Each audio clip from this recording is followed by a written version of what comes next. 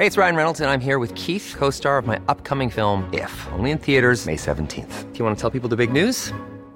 All right, I'll do it. Sign up now and you'll get unlimited for $15 a month and 6 months of Paramount Plus Essential Plan on us. MintMobile.com/switch. Upfront payment of $45 equivalent to $15 per month. Unlimited over 40 gigabytes per month. Face lower speeds. Videos at 480p. Active Mint customers by 531.24 get 6 months of Paramount Plus Essential Plan. Auto renews after 6 months. Offer ends May 31st, 2024. Separate Paramount Plus registration required. Terms and conditions apply if rated PG.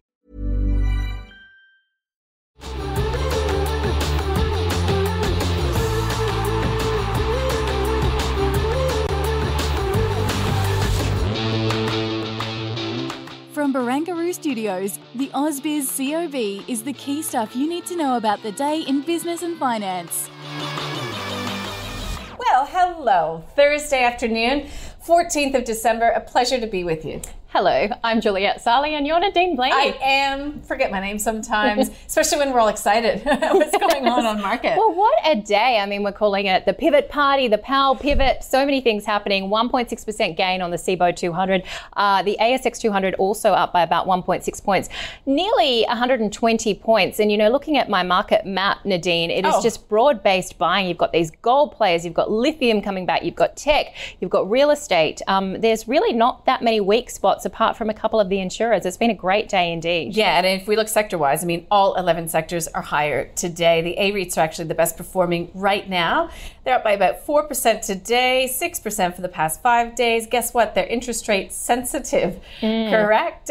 So look, interesting as well, some of the corporate stories going on underneath the hood, but we'll get there in just a minute. I mean, this Powell pivot, I was chatting with a former colleague, David Scott, who's now at City Index, and he was saying, you know what, there are perhaps a few hints that came in the weeks following the last Fed meeting as well, when they started talking about financial conditions. Scotty, I hope you don't mind me saying. But look, what we know is that we've got the dot plot, so we now have an indication of how many cuts. Yeah. Whether or not, of course, dot plots are not set in stone, so whether or not that actually follows to quote-unquote plan remains a question. But what we will now be likely hearing, because don't forget, after these meetings we get a whole parade of Fed speakers out. Questions about timing. Talk about timing. Indeed, and just the market pricing, and I think really interesting as well in terms of what it means for our market too, because as we know, we're about 6 months behind, so it isn't likely that we're going to see any cuts. But will we see no more hikes, given as well that mixed data that we got, the mixed signal from the jobs data, always so volatile. We saw the number of jobs created rise, but then so did the unemployment rate. And again, that comes down to, the amount of people looking for jobs. Participation rate, hours worked, underemployment. There was lots in that jobs report. And I do believe, Jules, you've made a bit of a view in our afternoon newsletter about that one. Yes, I did, in terms of, just some of the things that we've heard from our very smart guests about what we can see. And I know that one of our friends, Deanna Messina, as well from AMP, had a really interesting note out there saying that she thinks actually the RBA could cut from June, which is not really consensus, but at least it's kind of indicating that we are probably done with the rate hiking too. Yeah, so you put all these little puzzle pieces together, and I suppose sometimes you do get mixed signals. The yen higher, and we've seen Japan's market falling more than 1% at one stage through this Asian session. So yeah, we never want to get too far ahead of ourselves, but plenty to keep stock watchers happy today.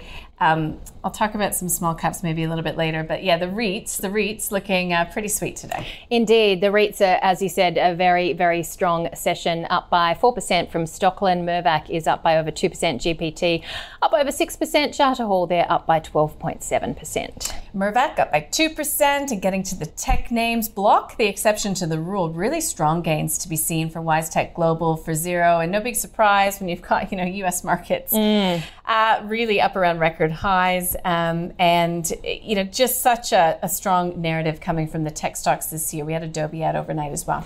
Let's have a look at the metals and mining space. Fortescue again, a record high there, $27.33, quite incredible. Newcrest is no longer, but Newmont shares are up by some spectacular 5%, I think. So the gold stock's looking really, really good. Northern Star is up by about 7.8%, BHP and Rio. And just looking at the telcos as well, some good moves there. Aussie Broadband up 1.3%. Now, corporate stories. So this one, I was caught off guard when I got on air for the small caps today, Juliette. I've had, lots on, but Volpara up by 42%. Takeover offer looks to be coming to fruition. Had a chat with Andrew Page from strawman.com, who was saying this is so indicative of where we are in the market right now for small companies. Quality companies, and he rates Volpara as pretty quality. It's in the technology to identify breast cancers. He was saying, look, clearly there's a lot of small caps that are very cheap out there right now. Even some quality small caps are very cheap out there right now. And this is an absolute endorsement of the fact that, others think that they're cheap as well. So he's just really excited about a lot of the opportunity that's out there, but really good for Volpar shareholders, making up a lot of lost ground there just in one day. Yeah, and I'm just looking at Pilbara as well, of course, up by almost 9%. That big rally that you've seen in lithium players. Sean, is it Cartwright from Anandara, always calling that is going to be a turnaround. He's been ahead of the game there, and certainly some big moves in those players today. Yeah, Viva Energy, the ACCC, said that it would not oppose plans by the petrol retailer to acquire its OTR group. And then Aurora, the bottle maker. I remember when this was announced, the Savor Glass business, it makes sort of high-end wine and liquor bottles in the US. Well, it's now saying that earnings headwinds could hurt the outlook for its recent purchase, and Illumina jumping on that Western Australia approval. So the WA government approving the company's 5-year bauxite mining plans in the state's Jarrah forests. You mentioned Fortescue just a short time ago. I put a little bit of a view, wasn't a strong view, but it was more of a, hey, iron ore, what's up? Fortescue hitting a record high yesterday. Time to take profits. Kashi picked it as the stock of the day today. Here's what they had to say.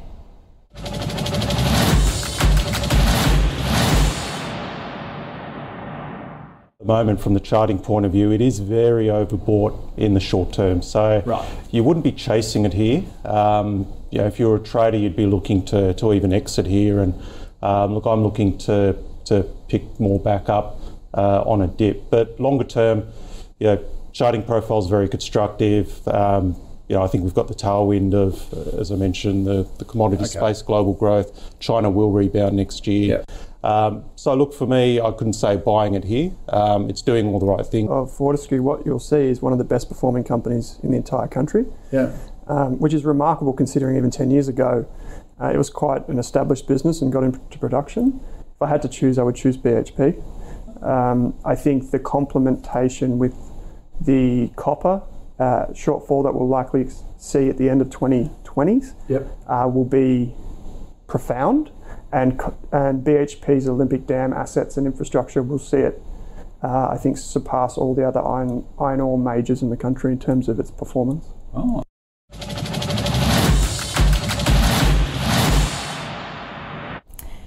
So there you go, Fortescue Metals, hot topic.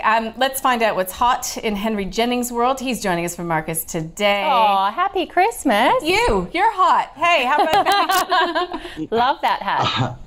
Well, it gets a yearly outing, so it's due for this year. So thanks for having me on. So you happen to be our Advent calendar pick on the 14th of December while you're joining us now. I've got to just ask about this market enthusiasm on this Fed pivot. What do you make of it? Well, it's pretty good, isn't it? I think this is going to go down as a watershed moment for certainly for the interest rate cycle. It is peak US rates. We are going to see those 3 rate cuts next year. I suspect the RBA will cut as well. That will be the next move, but it may be a little bit behind the curve. It was slow putting rates up, so it'll probably be slow putting rates down.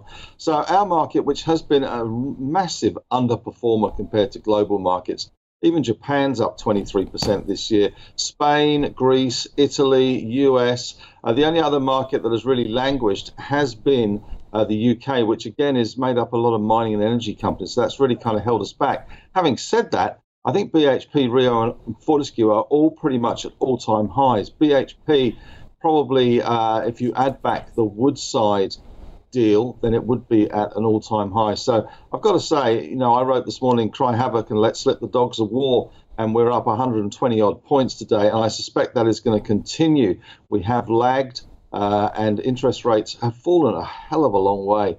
Those 10-year yields, which were touching nearly 5%, now down to 4.1%. And in the US, they've got a 3 in front of them. So, that's going to drive our market. There's a lot of money as well, Nadine, hitting the market as well with dividend paychecks coming in before Christmas. So where that money is going to go when interest rates are coming down and the market is moving higher and higher, there could be a bit of FOMO as we go into Christmas. So I'm quite positive about the index, and I think we may see in the first quarter of next year an all-time high in our market. It's been really great to hear all day how positive everyone is. I think I asked Andrew Whelan where he saw pessimism, and he was like, I don't, I'm optimistic. And I saw your piece today as well, Henry, that Santa is on his way. You've got your hat on. We mentioned that you're in the Advent calendar talking Zip, but you also like Deep Yellow. Where else are you sort of seeing some potential movements to add here? Well, unfortunately with Zip, I did film that Advent calendar thing back at 39 cents, and I think they're at 53.5 at the moment, so it's gone pretty well. So timing, as they say, is the key to comedy and all sorts of other things in the investment world. I have added some Deep Yellow today. I also added some more Weebit Nano for a tech exposure. We don't have a very big tech sector in our market. You've got WiseTech and Zero, but then you kind of drop down quite dramatically. So I did add some Weebit Nano. Also, interestingly, I put in Regal as well today, RF1, which is the fund of funds, if you like, where the Regal managers there do play with their strategies. That one was trading at a discount to NTA. Regal, of course, one of the smartest fund managers around under Phil King, and also it is that discount as well, but they're big investors in small caps, and we saw last night Russell 2000 really having a big move. And as you said with Volpara today, that's always been a quality company on my sort of radar in terms of their technology, but it's taken a little while to come to fruition. This is an opportunistic bid, but we're also seeing Whisper as well under attack, and there are a lot of M&A opportunities, I think, in the smaller end of the market, because it is quite cheap in relationships to the larger caps. So I think there's some good pickings out there, and hopefully Regal will pick some of those. They're already probably shareholders in them. So I'm quite happy to jump on board RF1, which has had a better day today as well. Okay, so we know that next week will be quiet. We know that people knock off on the 22nd and many won't return until around about the 8th. So as an investor, and we just like to get this out there for our viewers and our listeners, how do you play it? I know that we're talking about Santa Claus Rally. I know that we're talking about opportunities and small caps and beyond. But strategically, how do you sort of play this time of the year, Henry? Well, we've been long since October in our strategy portfolio with ETFs, with exposure to the US and the Australian market here. I guess, you just stay long and sing a song, but at this time of year, it's sing a carol more than a song. And, you have to keep an eye on things. But I suspect, with the deluge of money that we've got coming for dividends, the FOMO that we could have, the catch-up that we have, you can probably sleep relatively soundly now. There's no real major events on the horizon, let's hope not anyway, in terms of black swan events, to really stop things. I think you'll have to start having a bit of a reality check come the middle of January, because then we'll be heading into the reporting season. So you're probably clear from next week. And what tends to happen this time of year is that volumes do dry up, as you say, Nadine, and we do see the volume on the sell side probably dry up, and people just retreat and not sell for the end of the year. The funds will want to push the index up to make their performance look better for the calendar year, and I suspect that'll take us higher with, as I say, not much to worry about really until mid-January, where I suspect we'll all come back from the beach, we'll all be grumpy, we'll all be looking at our portfolios going, cool, it's gone pretty high, and worrying about the results season, which is upcoming, and of course the RBA in February, which will then be rearing its ugly head. And of course, don't forget that the big event in January is going to be the Iowa caucus, which is the first time that we will start to get the US politics coming into play. So that's going to make 2024 a pretty interesting year in terms of the Trump versus Biden rematch. It's a bit like Ali Fraser Yeah, indeed. I'm just not going to think about that right now. I'm going to stay with the Christmas cheer. And wish you a Merry Christmas. Thanks for wearing your hat for us as well, Henry Jennings from Marcus today. Let's have a look at the leaders and laggards in the session. So I think we've touched upon some of them just by virtue of the sectors. Charter Hall, IGO was absolutely battered yesterday after that Cosmos review. Even though it has seen its price target cut by some, the likes of Canaccord Genuity, to the tune of about 12.5%, I think it's just caught up in the enthusiasm, perhaps a little bit of give back after the selling yesterday. Yeah, how much Weebit Nano do you reckon Henry bought? It's up 10.5%. I was going to ask if the volatility bothers him in that one, but I thought I'll save it for another day. Yeah, maybe he's just been snapping it up. All right, let's have a look at the laggards. QBE Insurance, we mentioned a lot of the insurance under pressure. Metcash was ex-div, so that's behind its 3% fall. Aurora, we already touched on, then NIB and IAG, just adding to that theme of the insurers being the losers today. Yeah, I'll be very surprised if Volpara doesn't top this list. There you go, 42%.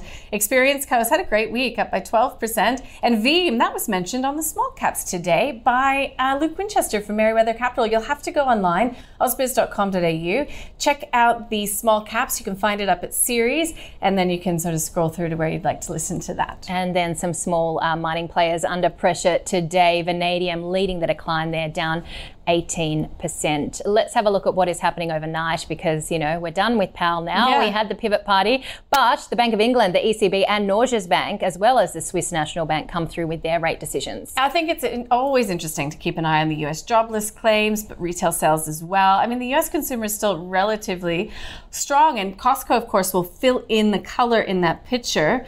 Really interesting to read Costco's results. So look forward to that tomorrow. And tomorrow here we've got the index rebalance, China data coming through as well. And then that's looking really ahead to tomorrow night when we get US industrial production and some of those flash estimates of global PMIs. Yeah, we've got a couple sessions to get through before we get there. This is a look at the session now that was. We've got really good gains being seen for the COB Australia Index, and you know what? Today's gains bring us week to date to a gain of 2.5%. Not too shabby. Indeed. All right. What a good day. A risk on rally right across. We'll be waiting to see what tomorrow brings. It is, of course, Friday tomorrow. Friday. It's also the Ausbiz Christmas party. It is.